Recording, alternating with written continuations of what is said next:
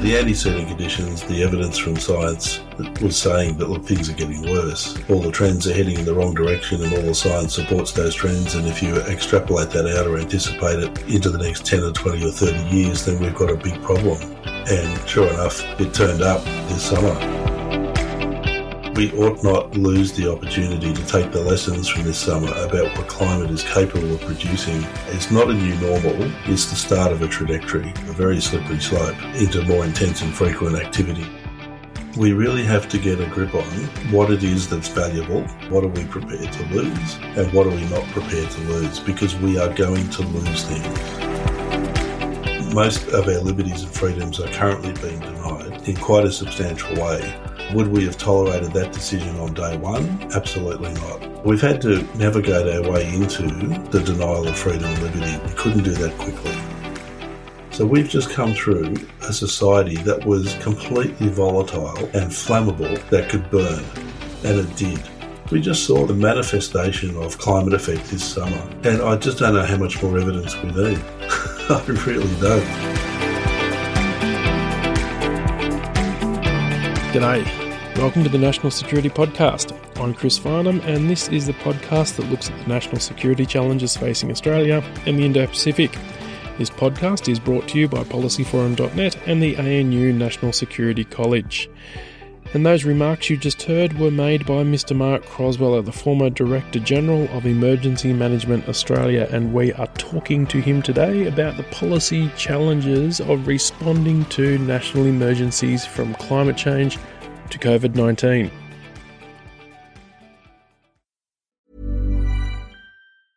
It's that time of the year. Your vacation is coming up. You can already hear the beach waves, feel the warm breeze, relax, and think about work. You really, really want it all to work out while you're away. Monday.com gives you and the team that peace of mind. When all work is on one platform and everyone's in sync, things just flow.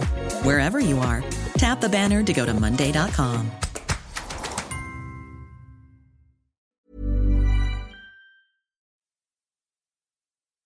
And welcome to this final episode in the series of looking at climate change as a national security issue. I am coming to you from inside the Pillow Fort studio in the bio bunker of the NatSec pod compound here in Canberra, Australia. Due to the outbreak of coronavirus, we are unable to host guests in the Policy Forum studio, and thus we have Mark Crosweller on the line to talk to us about the policy challenges in responding to national crises from climate change to COVID-19. Mark is the former Director General of Emergency Management Australia, a division within the Department of Home Affairs that is responsible for responding to all aspects of disaster management, including the mega bushfires which we experienced here in Australia this past summer. Mark held this role for 5.5 years after near 30 years serving in state and territory as well as national leadership roles dealing with natural disasters and crisis management.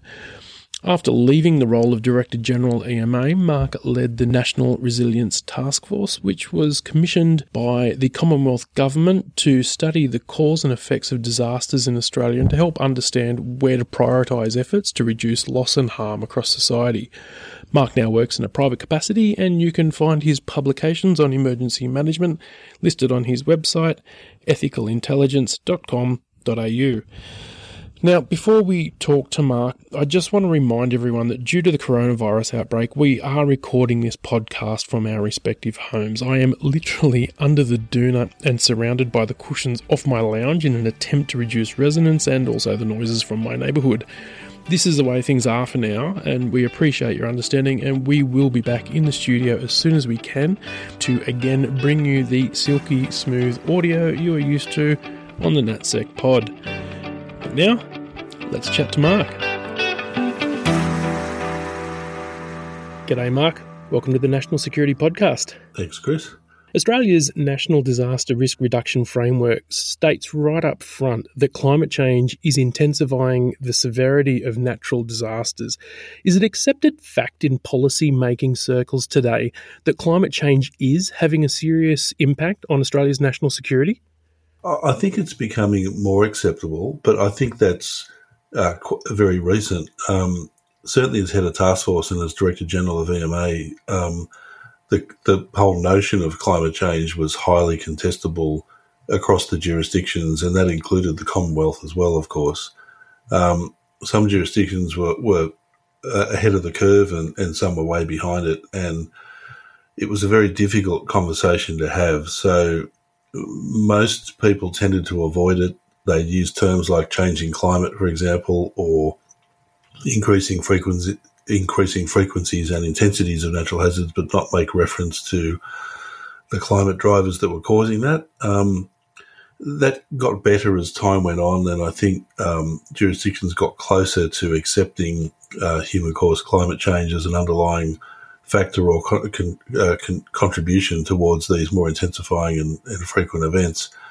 I think what solidified it really was last summer, and there was definitely a policy pivot and a narrative pivot from the federal government on climate change. And they got there. It was certainly a bit clumsy. I think the narrative and the position was variable and somewhat ambivalent. And then, of course, it firmed up and became pretty crystal clear by the end of the major fire impact from this summer that the government was on board with climate change, human-caused, and very much focusing on adaptation and certainly pivoted on the question of adaptation. The Prime Minister opened up the door well and truly on the need to move forward on the adaptation of climate change effect, particularly in the natural hazards world, but didn't really do anything in the terms of mitigation or causation of climate change. So acknowledged it and then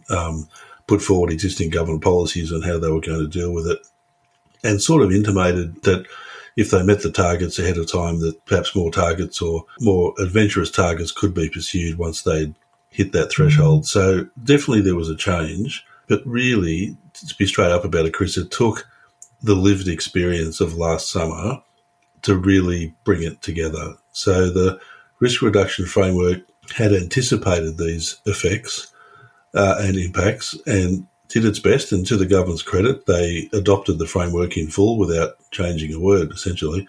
So they did accept the position on climate change from the task force's advice, and I do think that positioned them well to navigate the complexity of the policy discussion in the ensuing summer. So we got there, but it was a very difficult road, fraught with differences of opinions and different stages along the life cycle of public policy within each of the jurisdictions.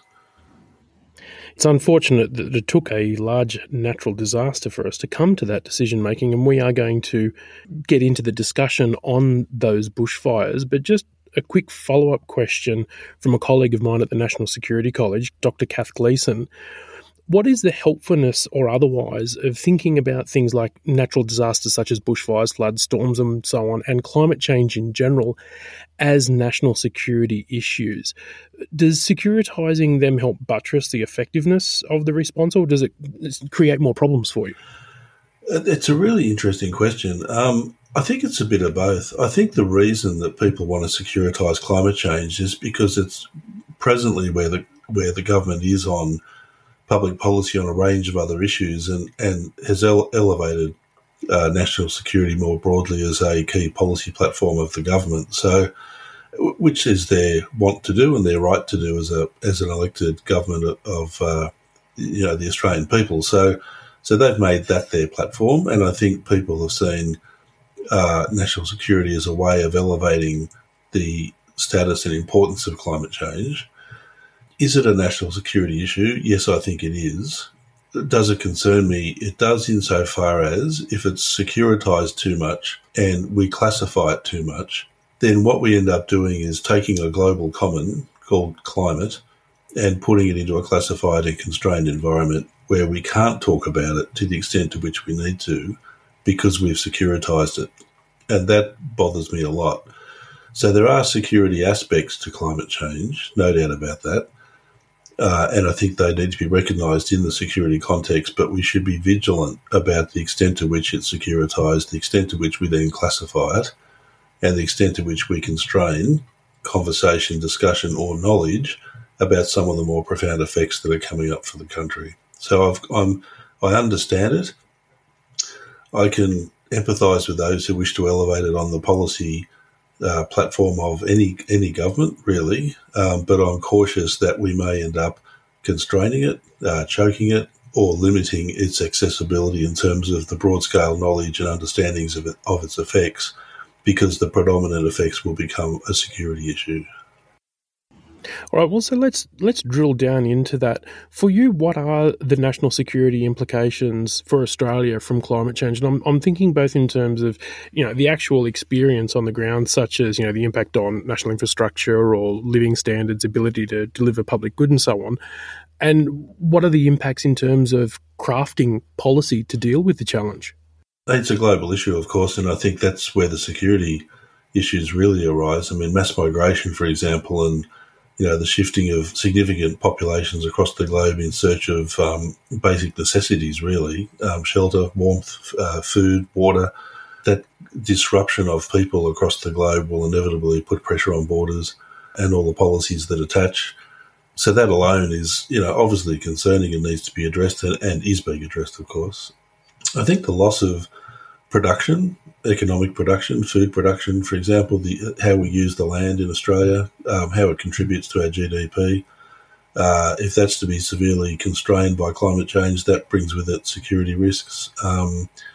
There is the potential for, I wouldn't say widespread civil unrest, but certainly a dissatisfied community if we don't take seriously our response to climate change and get ahead of it in terms of public policy and start to incentivise the shifting of markets or the changing of land use in anticipation, well, certainly in response to what's happening now, but also in anticipation of what, generally speaking, we can anticipate or foresee in the next 20 to 30 years. So if we don't do that and we have, major collapses in our economy or our markets or the products and services that we produce and give to the world, then I think we're going to be in a whole world of pain.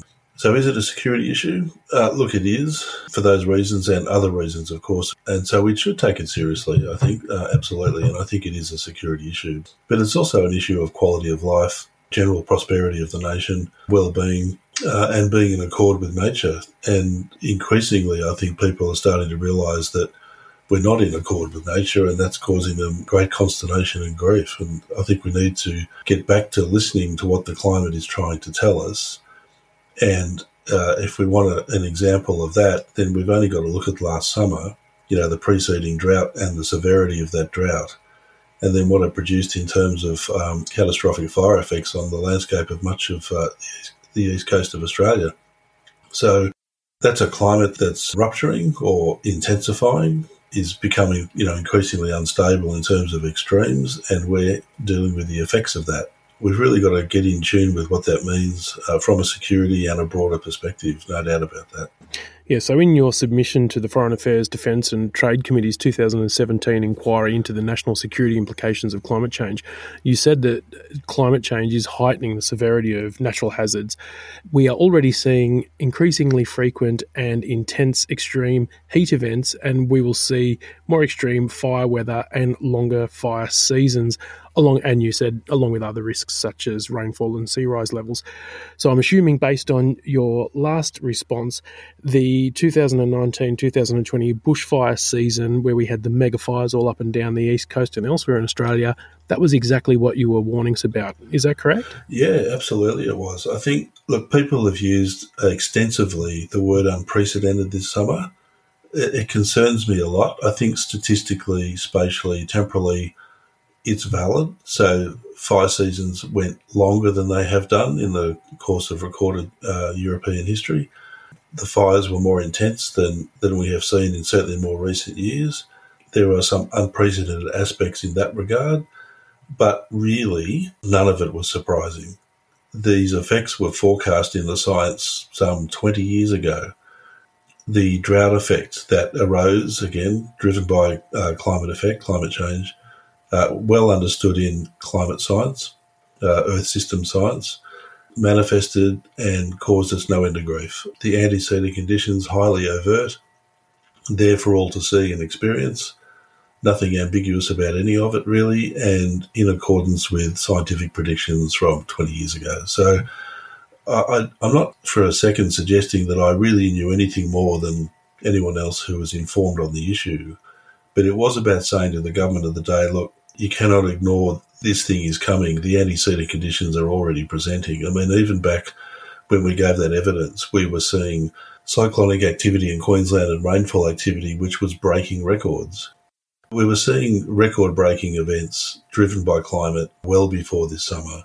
And so the antecedent conditions, the evidence from science, and I think just basic logic was saying that, look, things are getting worse. And all the trends are heading in the wrong direction and all the science supports those trends. And if you extrapolate that out or anticipate it into the next 10 or 20 or 30 years, then we've got a big problem. And sure enough, it turned up this summer. It's been dwarfed on one level by COVID-19, of course, which has its own complexity. But we ought not lose the opportunity to take the lessons from this summer about what climate is capable of producing really as a starting point. It's not a new normal, it's the start of a trajectory. And I keep reminding people of that this is the start of a very slippery slope into more intense and frequent activity in the space of flood, fire, storm and cyclone. And we need to prepare for that. So I think the evidence was pretty clear. We were trying to warn governments. But look, Chris, it's like most of these things that, nobody wants a crisis. As Director General of EMA, I didn't want a crisis, even though that was my job. But it was my job to brief the government and advise them on what I thought might happen and what we might do about it. And I think any government has that obligation. They essentially are the insurer of last resort. And so they can't step out of these spaces anyway. So even if they don't want to know about them or don't like what's about to happen, they still have to deal with their effects. So I think we've had the lived experience now. And for most people, unfortunately, wisdom is learnt from lived experience. So we've now had it. We really need to learn from it, take it as a strong signal about what the future looks like and make the necessary adjustments to anticipate their effects and to the extent to which we are able, adapt to them, in concert with continuing to work on mitigation. Because if we don't take the heat out of the system, then it'll get to a point where adaptation and the subsequent resilience that's required will not be achievable. We simply won't be able to adapt nor be resilient to the circumstances and their effects. So you've gone part of the way to answering this next question, but I still want to ask, were we properly prepared for the recent bushfire season, or have we been a bit too conservative in terms of risk modelling and mitigation measures in our futures planning? I think it's variable. I think some aspects of society and some quarters of government had anticipated well.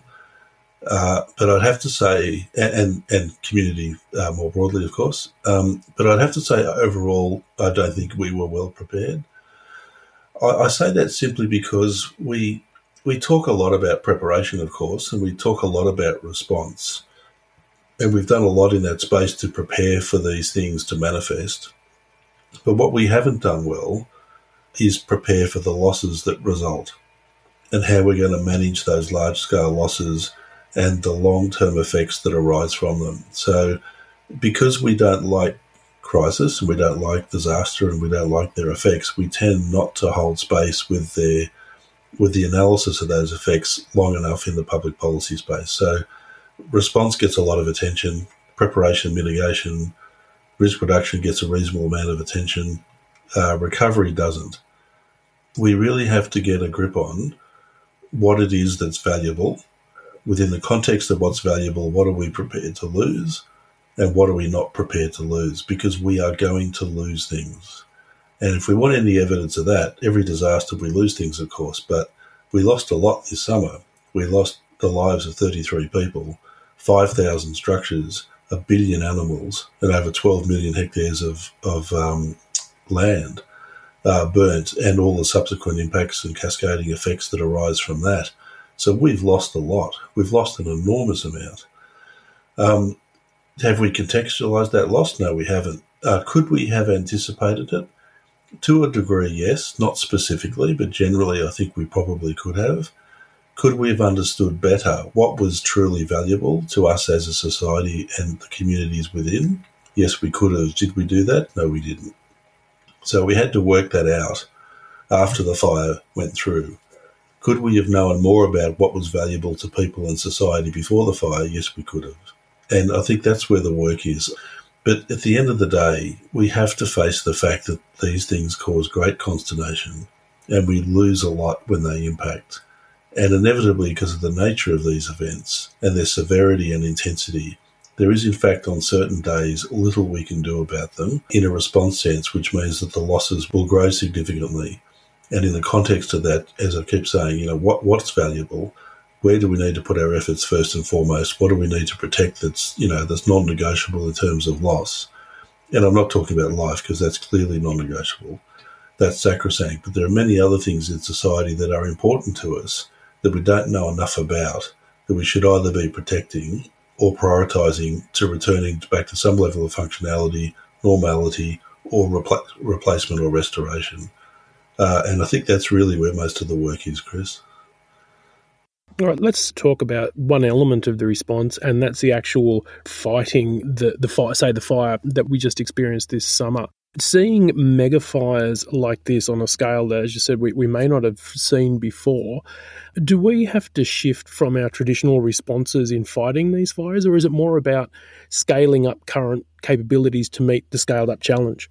The difficulty is, and I've published on this academically, is that our capability past the intensity of severe, so once you move into extreme to catastrophic, and using bushfire as a classic example of that, but it could equally occur in flood or cyclone, is that our capability to combat these things actually falls away.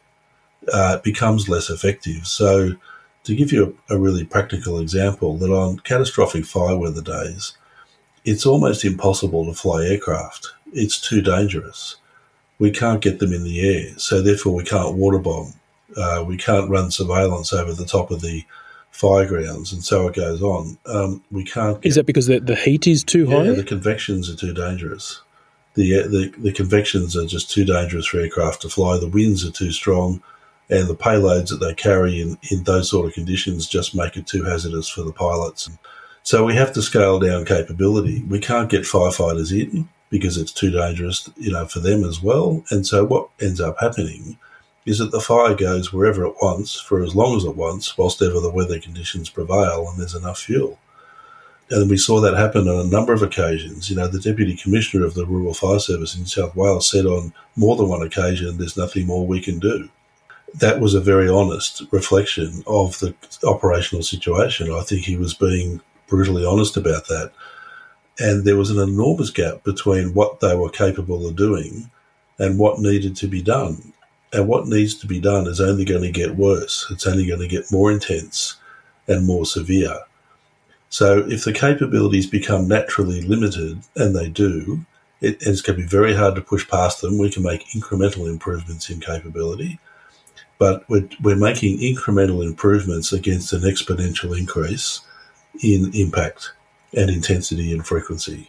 And so that gap is going to continue to grow. So to answer your question, whilst incrementally improving firefighting capability is a good thing, and we should continue to do that and look in any way, shape or form that we can to get those improvements, it's not going to be enough on its own to deal with this problem. And more importantly, if we only leave this ultimately as a response problem, in other words, we'll deal with the fires when they happen, then quite frankly, we've lost the plot.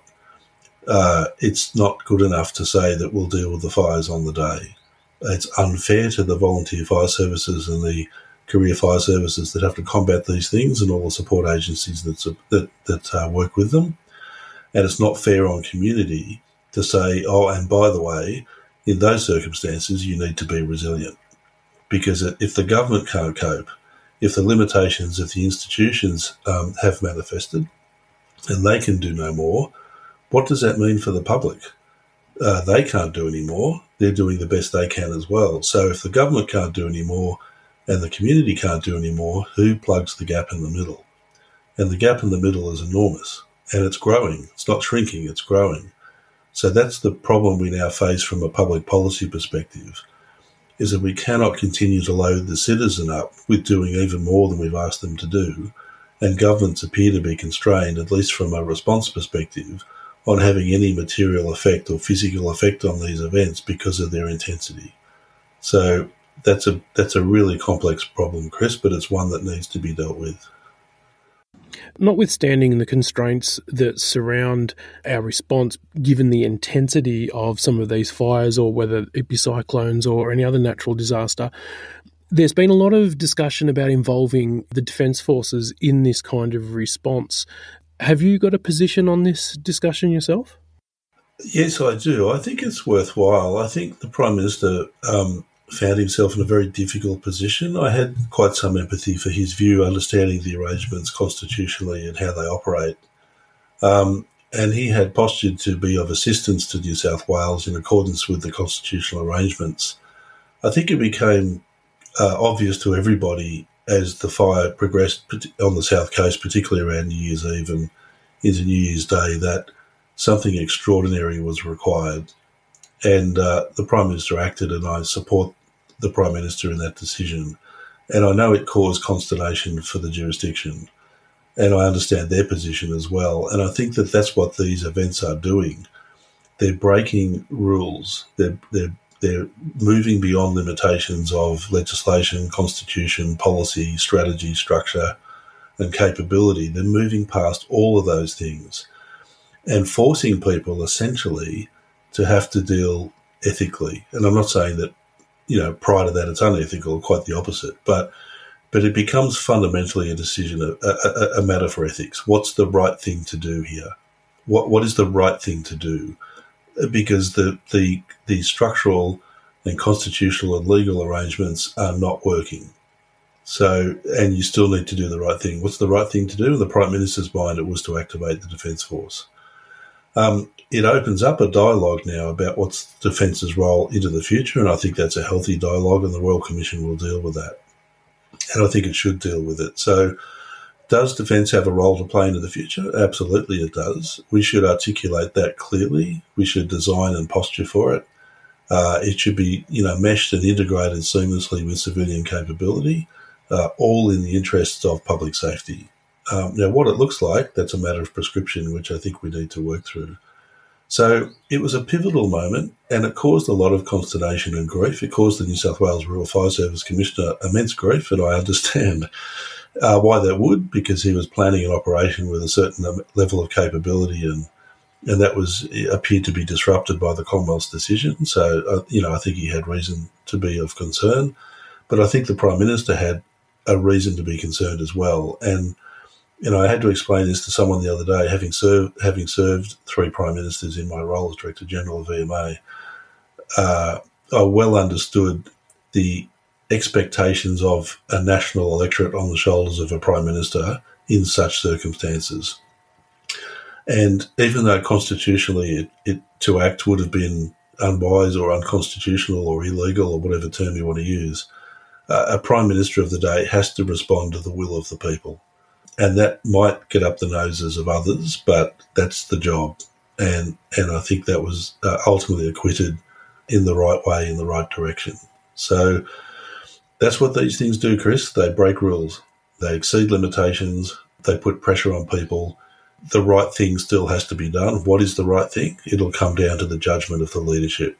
And then we clean up the mess later. And that's essentially what we're doing now. Could we have anticipated that? It's a big question.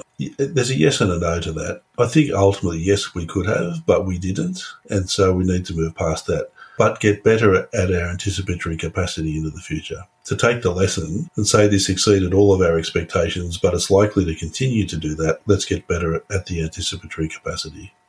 In terms of exceeding our expectations, are there any other flashpoints similar to the fires that we saw in the summer that we're also missing? In other words, what are the large-scale crises that keep you awake at night? I think we're still pursuing these effects and trying to adapt to them with traditional methods. we need a much, much bigger conversation in society about where and how we place ourselves upon the landscape in anticipation of a intensifying and more frequent natural hazard space. And that's a very difficult conversation. It's had piecemeal, it's had in small corners and pockets of society. It's very difficult to hold it on the public policy agenda at the national level. I think, again, the Royal Commission's looking at it. I'll be very interested to see what recommendations they make in that regard. But to answer your question directly, what bothers me a lot is that we have an enormous opportunity through science, good public policy, and supported by anticipatory capacity to get ahead of these things and to start making decisions in the best interests of community. And we're not doing it because on some level we don't want to know.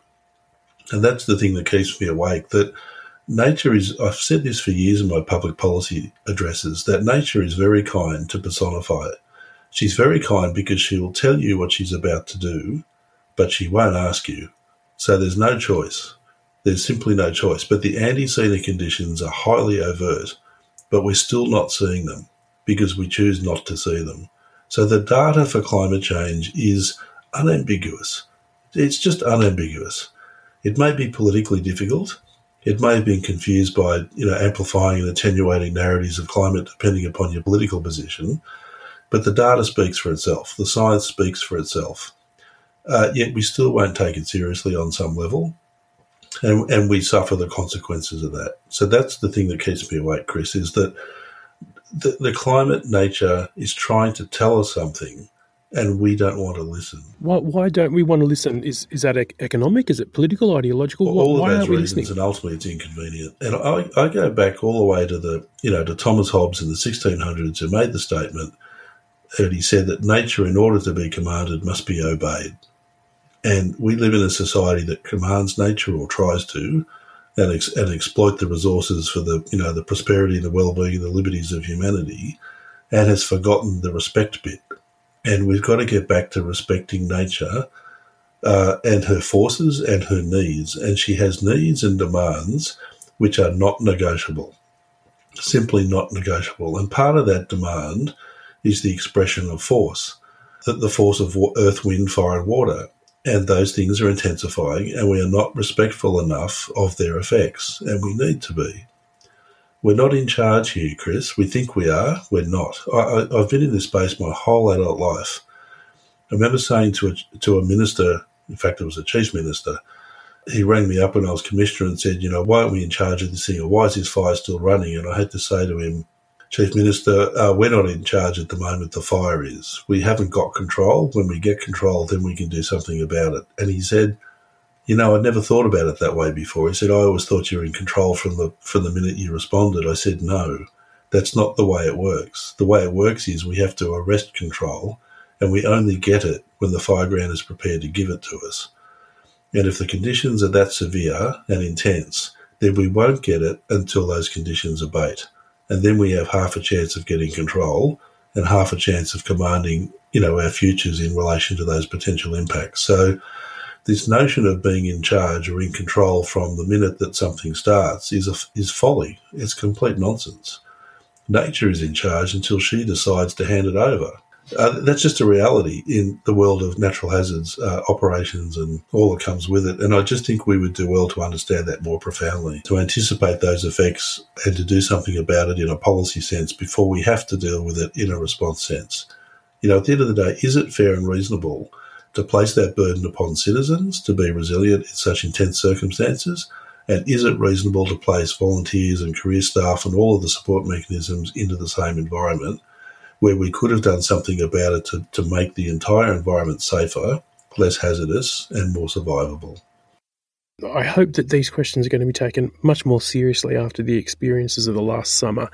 Well, that seems like as good a place as any for us to take a quick break, so I'm going to crawl out from underneath of my pillow and Dunafort and stretch my legs, and we will be back in a minute with more on crisis management and disaster response with Mr. Mark Crosweller. Millions of people have lost weight with personalized plans from Noom. Like Evan, who can't stand salads and still lost 50 pounds. Salads generally for most people are the easy button, right?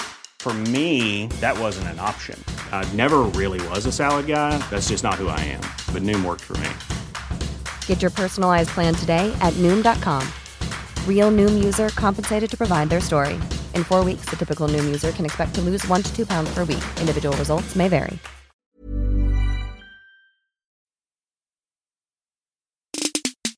Hi, I'm Mark Kenny. Each week on the Democracy Sausage Pod, we serve up fresh, meaty analysis of Australia's politics and policy and chew the fat with some of the country's leading experts. It's the podcast for those who like sizzling scrutiny with just a touch of sauce. You can find Democracy Sausage on iTunes, Spotify, or at policyforum.net/podcasts.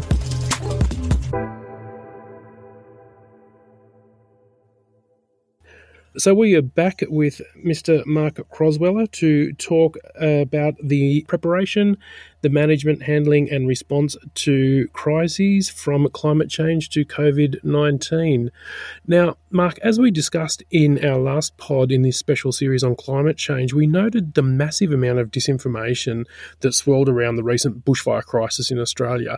And we're now seeing a similar situation with the coronavirus outbreak. How important is clear messaging in a time of crisis? And how can government and the relevant authorities make their message cut through the jungle of conspiracy theories, ideological meme wars, and straight up bullshit that crowds public discussion so badly these days? It's a contemporary question, no doubt about that. I think accuracy of information is important. Confidence in messaging is also important, but I think also the question of relatedness. And what I mean by that is that the leadership genuinely exhibits that it understands, appreciates, and empathises with the citizen about their experience, and then instills confidence in the citizen that they are doing everything that they can and will express everything that they know about what's happening and what needs to be done. If we're ambivalent or ambiguous with our messaging, then we very quickly undermine the confidence that the citizen places in the government or the institution to take instruction. The bushfire crisis, I think, overall was handled very well in terms of the public messaging, and there's been plenty of media commentary about that in all states and territories, which I think is certainly a massive improvement on where the sector was, say, 10 years ago, when messaging was, very difficult and warnings were very ad hoc and uncoordinated, and the Victorian Bushfires Royal Commission certainly highlighted that, as did the Queensland Flood Inquiry a couple of years later. So full marks to the industry for improving on the public messaging and public warning space, and I think we saw the tangible benefits of that in terms of the relatively low loss of life that has resulted from such a catastrophic season. COVID-19, I empathise with the government to a point. I think it was difficult to understand the nature of the virus and what it had the potential to do. I think the health authorities struggled with getting that context, and that came out in a somewhat confused narrative. As I said to someone the other day, that where we're at now, so essentially most of our liberties and freedoms are currently being denied in quite a substantial way.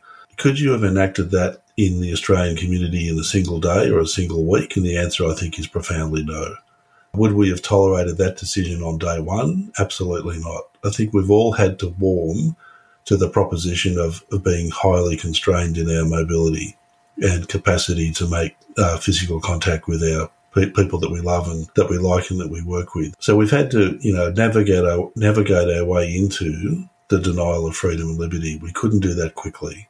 And do you think that was a conscious strategy on behalf of the government? No, I don't. I don't at all. I think it was an example of the government being human and struggling with the reality of that decision like everybody else. And I think it's such a big decision to make, and it's such an inconvenience to the course of our lives and what we're used to in terms of daily routines and rituals. The government's human as well. I think it struggled to come to terms or accept that that's what had to happen for, personal, professional, political and other reasons. I think we all struggled with that. So on one level, bizarrely, I think it kind of showed that they were human. But we got there, and the message is much clearer. I take my hat off to the Chief Medical Officer. I think Professor Brendan Murphy's messaging is very powerful and consistent.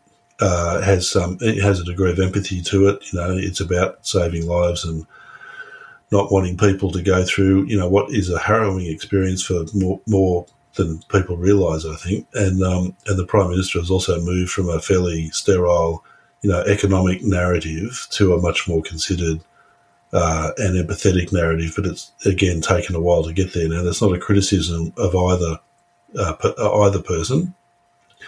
I think it's just a reality of the magnitude of the situation and how long it can take to move into that more nuanced space of narrative. So, look, to be straight up about it, I think who's done it better is Jacinda Ardern in New Zealand. And I think the reason she's been able to do that better is that she has an ethical premise to her leadership founded upon kindness, empathy and well-being. And she manages her government through those ethics, and that's what drives her as a leader. And I think she got to that more empathetic and compassionate narrative much quicker than just about any other global leader. I think the only one who came close was probably Angela Merkel. But most of the leadership across the world has been quite rational, quite economically motivated, a little bit distant from the impacts of the people and how they're feeling. But we've all got there, I think. So let's take that lesson and let's make sure that our narratives and messaging is much clearer sooner next time, but also genuinely understands the plight of the people and speaks to that plight with as much integrity, commitment and honesty as one can muster. And people will be very sensitive to that message if it's simply spin or political rhetoric. They'll pick it up intuitively and not believe it. So it's got to come with sincerity and it's got to come with integrity. How much should the public actually expect government to do when leading on issues like climate change? Should the public be taking more responsibility itself, or is it the role of government to always be out in front leading society on issues like this? It's the government's responsibility, full stop. You can't expect, the citizen can only do so much. The citizen can change the light bulbs, modify the landscape, change their personal behaviours, make smarter choices about carbon production in terms of their purchasing power and so on and so forth. But governments shape societies and governments create societies. They don't just happen by adding water, they're intentioned. They're intentioned by the people who hold the equities of power, wealth and resource. That's the marketplace, the big corporations, and it's government.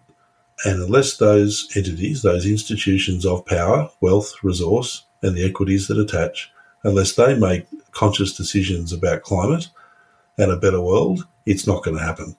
And I think it's very easy for a government, and many governments do this, quite happy on the basis of small government, contestability, low taxation, and market economies and ultimately market societies to work out this problem. I think that's the wrong answer. I think this needs government leadership. It's too complex a problem to leave it to the market. In fact, ironically, parts of the market are ahead of the government on this issue anyway. But I don't see that as necessarily a good thing. It's a good thing at one level that something's happening, but on another level, I think the government can certainly be much more aggressive on decarbonising the economy in a sensible and innovative way. I do struggle in this country to understand, for a country that's prided itself on innovation and technology and science and all that comes with it, that we're not having active conversations about transitioning the economy. That we can't even have that conversation. I find that fascinating. That we don't have the innovation or the will or the courage to look at how do we transition the economy in a sensible period of time that benefits as many people as possible and respects the need for employment to remain in place and with all the rituals and values that attach to where we live and how we live. I think those things are very important. But we're not having those conversations and we seem to be stuck, and I think that's very unfortunate. So should governments lead? Yes, they should. Can the people lead on this? Well, they can certainly express their sentiments. And I know that there's many mixed views about climate out there at the moment, but increasingly so people accept two things. One, the climate is changing, and two, that it's human-caused. And I think the numbers speak for themselves on both those issues, and it is time that we did more. I understand the political complexities of the issue. For many people, of course, they look at climate as a polarised political issue. So the advocates, from a political perspective, are perceived at least to be polarised towards the left, and the deniers or those that aren't sure or are ambiguous or unclear on the issue tend to be polarised towards the right. And that's really where the debates are held, at the far left and the far right on the issue. Most people sit in the middle, and most people would sensibly say, we need to do something, and the sooner we do it, the better. But they rarely get heard. But I'm convinced that that's the majority of the Australian population. So if we can get the debate back to the middle and get some bipartisan support on the big issues, and it can be partisan on some of the details around implementation, but the big issues really need to be bipartisan so we can get past the blockages and get on with it. Because, Chris, we just saw the manifestation of climate effect this summer, and I just don't know how much more evidence we need. I really don't. I had never seen in my 35 years, which is not long in climate terms, a landscape so dry and so volatile to the point where anything and everything contained within it, apart from the clearly non-flammables of metal, for example, and brick and stone and concrete, but everything else was flammable and ready to burn and did so. I watched much of the TV coverage and I was fascinated to see structures, buildings, properties that were well prepared, exceptionally large fuel-free zones or fuel-reduced zones burnt to the ground. Why did they burn to the ground? Because the entire structure was volatile to fire because of the prolonged drought that had preceded the fire season, and it only took one airborne ember to ignite that structure. So we've just come through a society that was completely volatile and flammable to fire, that could burn, and it did. And it burnt in ways that we haven't seen in the course of a lifetime. How much more evidence do we need? I just don't know. I just don't know what else people want. I really don't. Yeah, honestly, living in the bush capital, Canberra, every day, just walking out your door, seeing the environment around you, it was so obvious and extreme of how dry we were. And it was so obvious to me that I put together a grab bag for my family. Even though I live in the middle of suburbia, I was so concerned that a fire so large would sweep through Canberra again, like it did a decade or so ago, that we literally prepared grab bags and took them with us whenever we went out in the car. Everything was just so dry. Yes.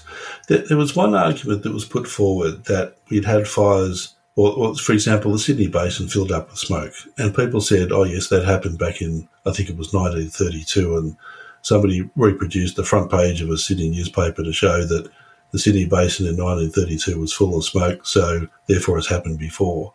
I had to point out to people that in 1932, we didn't have a $10 billion firefighting capability working on these fires. We did this year, and we still fill the Sydney Basin full of smoke. So what does that say about the intensity, the spread, the frequency, and the size of these fires? That despite all of the capability that we had to do something about them, we were still getting impacts of filling the entire Sydney Basin with smoke. It is clearly worse than it was in the 30s or the 40s. And I just think we have to accept that, get to root cause, deal with decarbonising the economy, learn to adapt, make big policy decisions about adaptation and mitigation, all for two reasons. One is to protect our environment, including the landscape and the atmosphere, and more importantly, protect the lives, the well-being and the health of people, and ecologies, and so on and so forth. So I'd like to move to some of the larger scale and conceptual and philosophical issues. Before we start doing that, can you define what resilience means in this respect? So in a policy sense and in an academic sense, it's a boundary object. So it's pretty much, I'm being a bit flippant, but it's pretty much whatever you want to make it mean, really. And people use words like bounce back, resistance, being stoic, growing stronger. I mean, there's all sorts of ways of describing resilience. So I think for me, at a human level, it's about developing the capacity and the skill and having the opportunity to exercise agency in order to navigate the complexity of natural hazards and come out the other side as best as you can and recover as best as you can, contextualise the experience over time and to move on with a productive life. It doesn't mean automatically becoming stronger, for example. And what predicates resilience and what's fundamental to resilience, particularly for humans, is the opportunity to have agency, to be able to exercise free will and choice in the best interests of oneself and those things and those people that are important to us. That means that there needs to be good structural, economic and social supports in place that give people the best opportunity to be able to do that. The problem we have at the moment in resilience is that increasingly the structural, economic and social supports are not there for increasing numbers of people, and we're still asking them to be resilient. In fact, governments predicate success upon people being that way.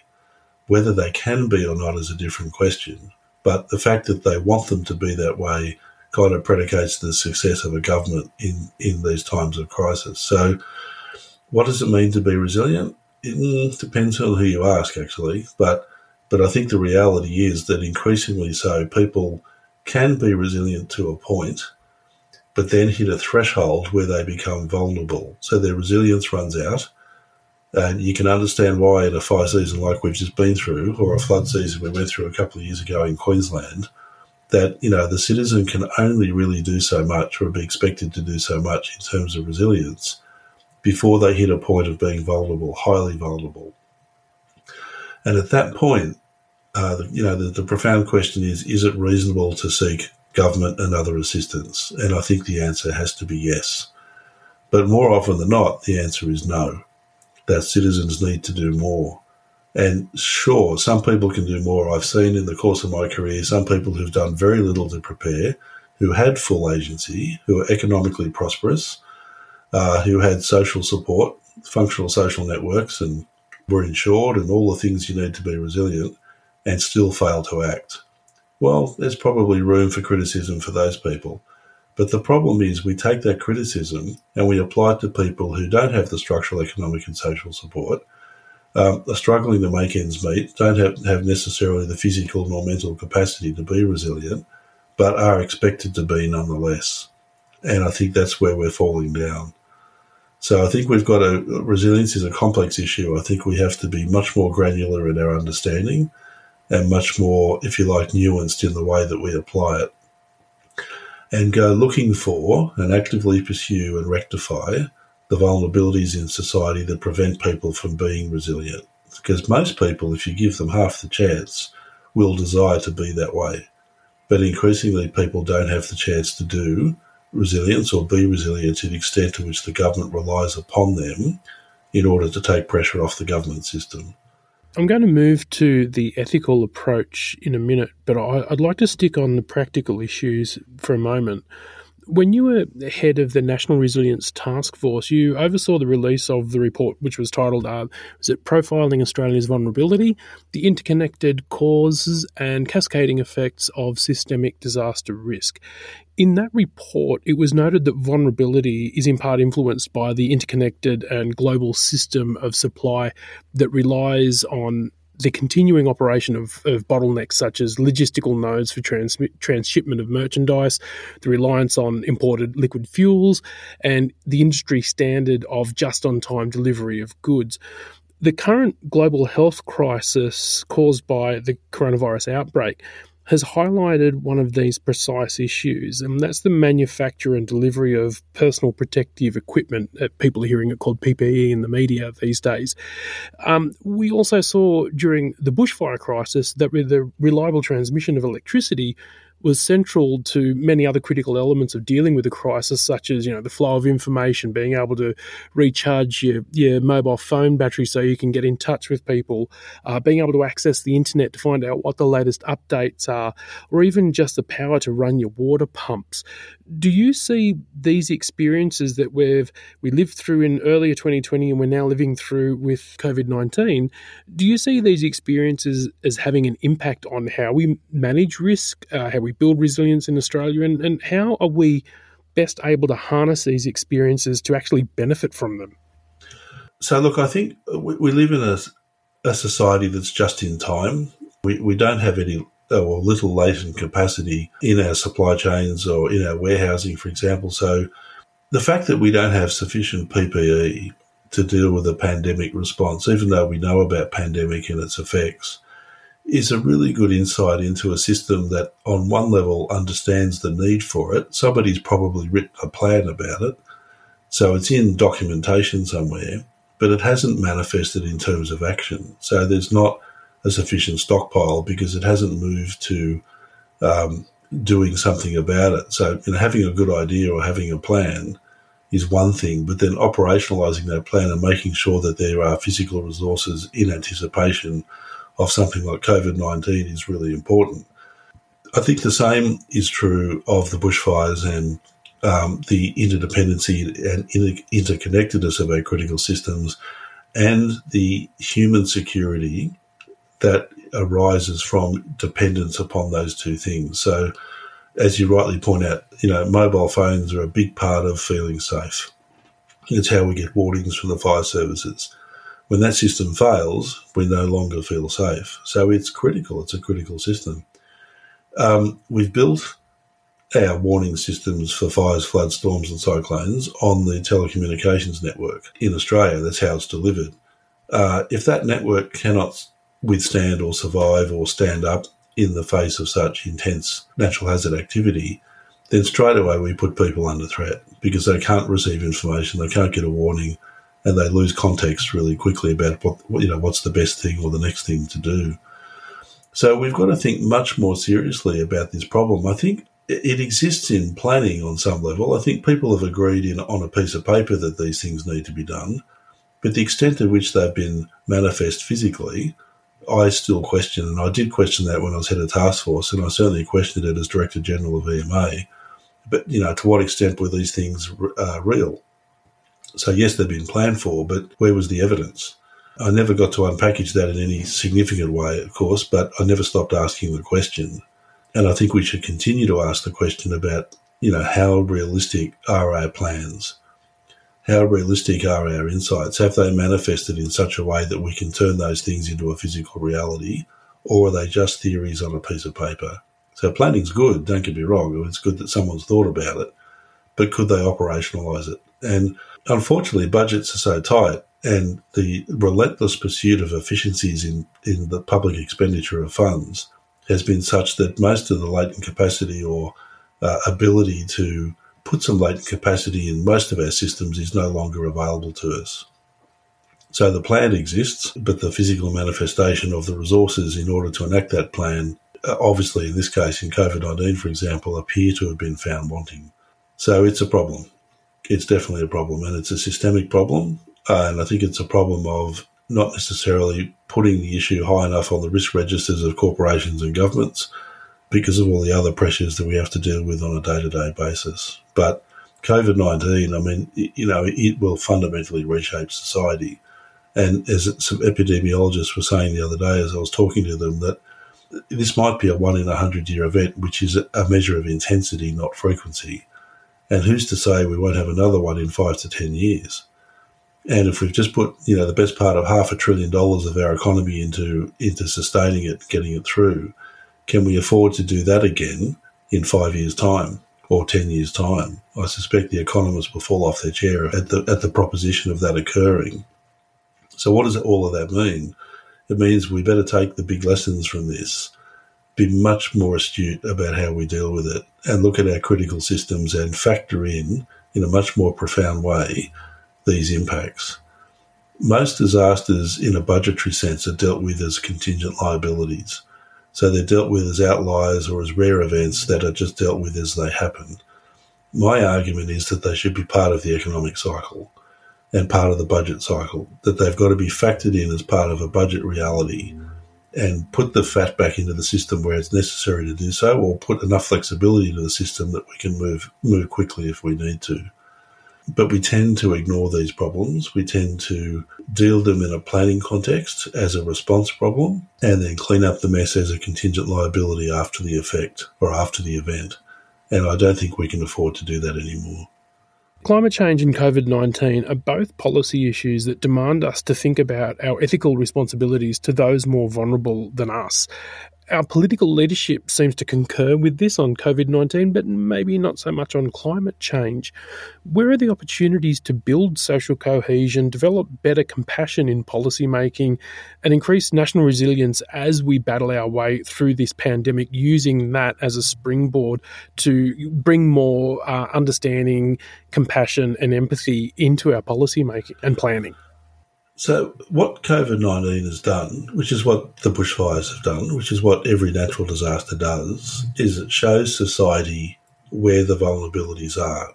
These disasters don't create vulnerabilities. The vulnerabilities already exist. They're built in structurally, economically, socially. In other words, we create them in society. All the disaster does is shows us where they are. It's all it does. It simply says, oh, by the way, it's here, here, and here.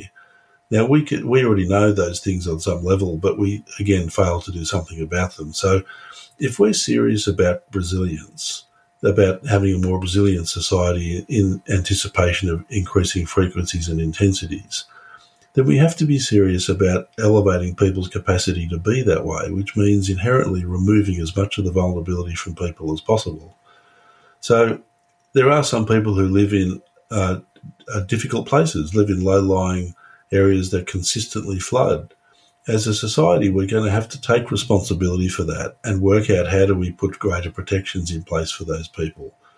It's the same with fire. The little townships of Cobargo and the other townships on the south coast of New South Wales, many will struggle to survive because they were struggling already.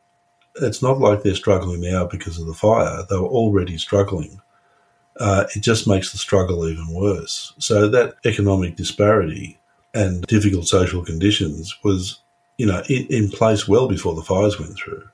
And many people knew about that, of course, and to the extent to which, something was done about it or could be done about it, well, that's a subject of a complex debate. But to do nothing or to ignore or to put it off for a rainy day or whatever is really not helpful. So if we want to get better at this, then we've got to really embrace our knowledge of the vulnerabilities within society and make the structural, economic and social changes to give people the best chance possible to navigate these things.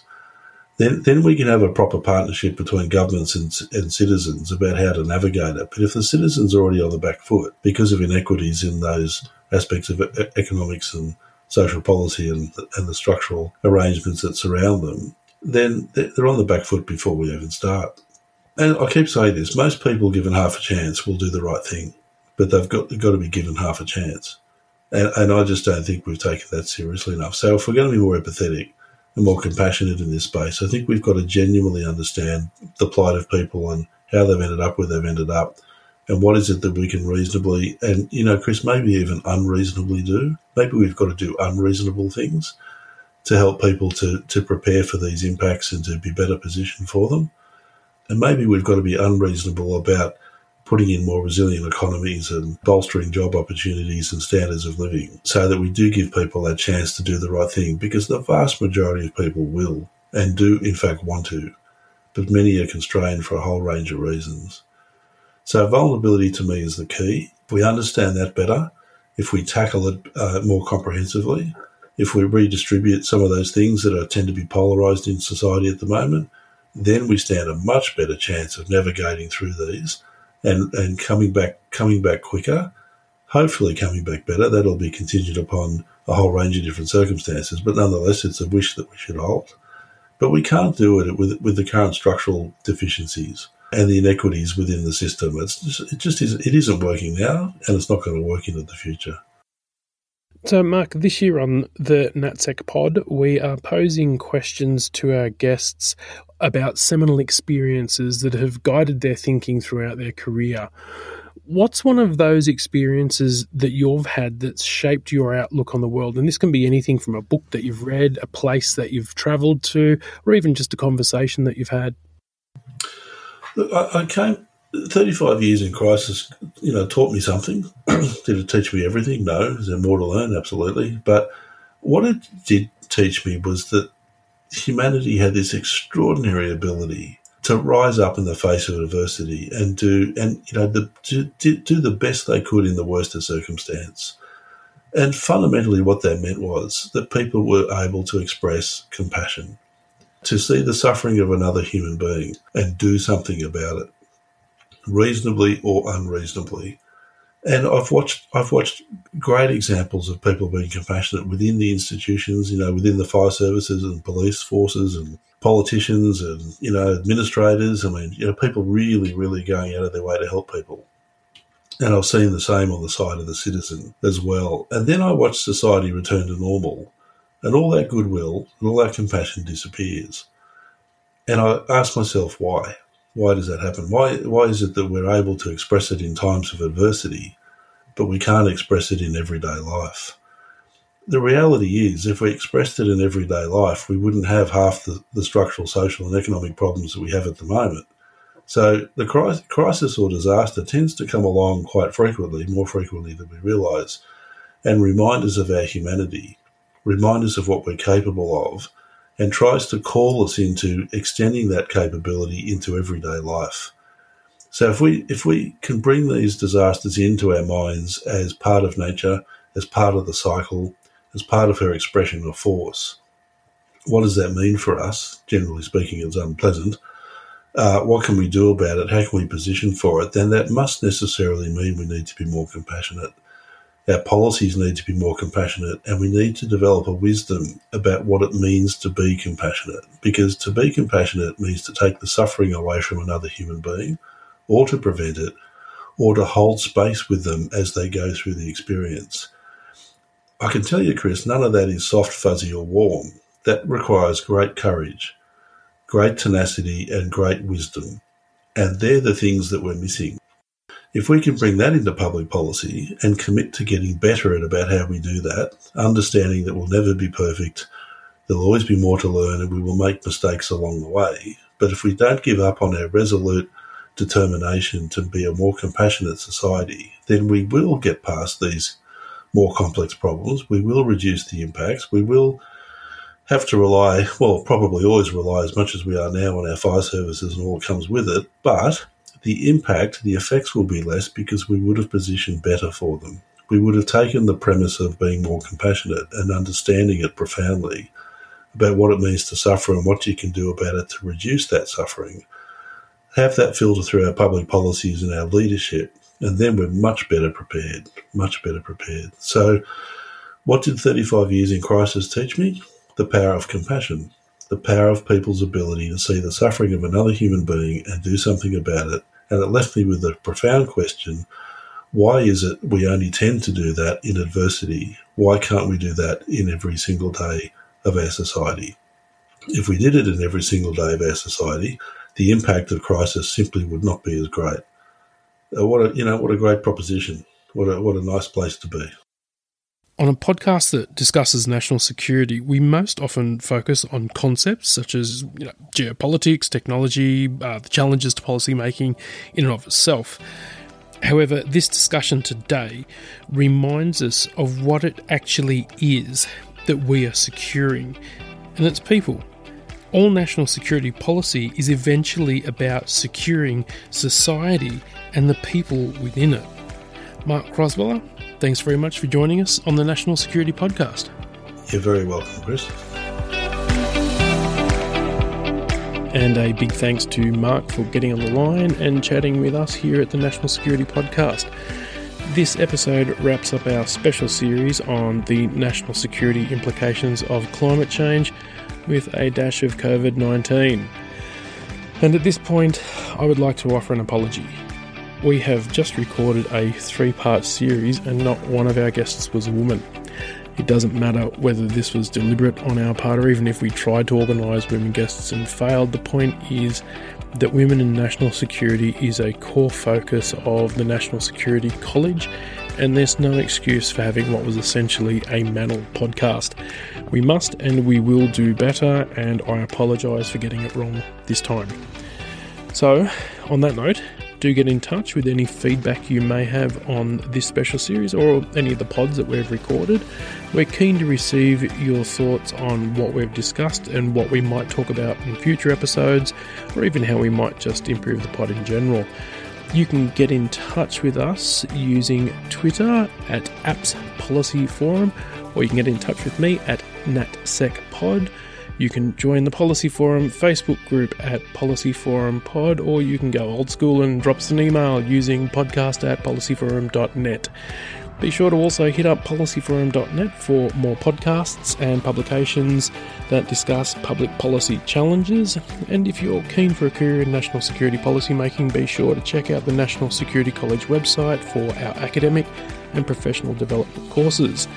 But in the meantime, thanks very much for listening, and we will speak to you on the next episode of the National Security Podcast.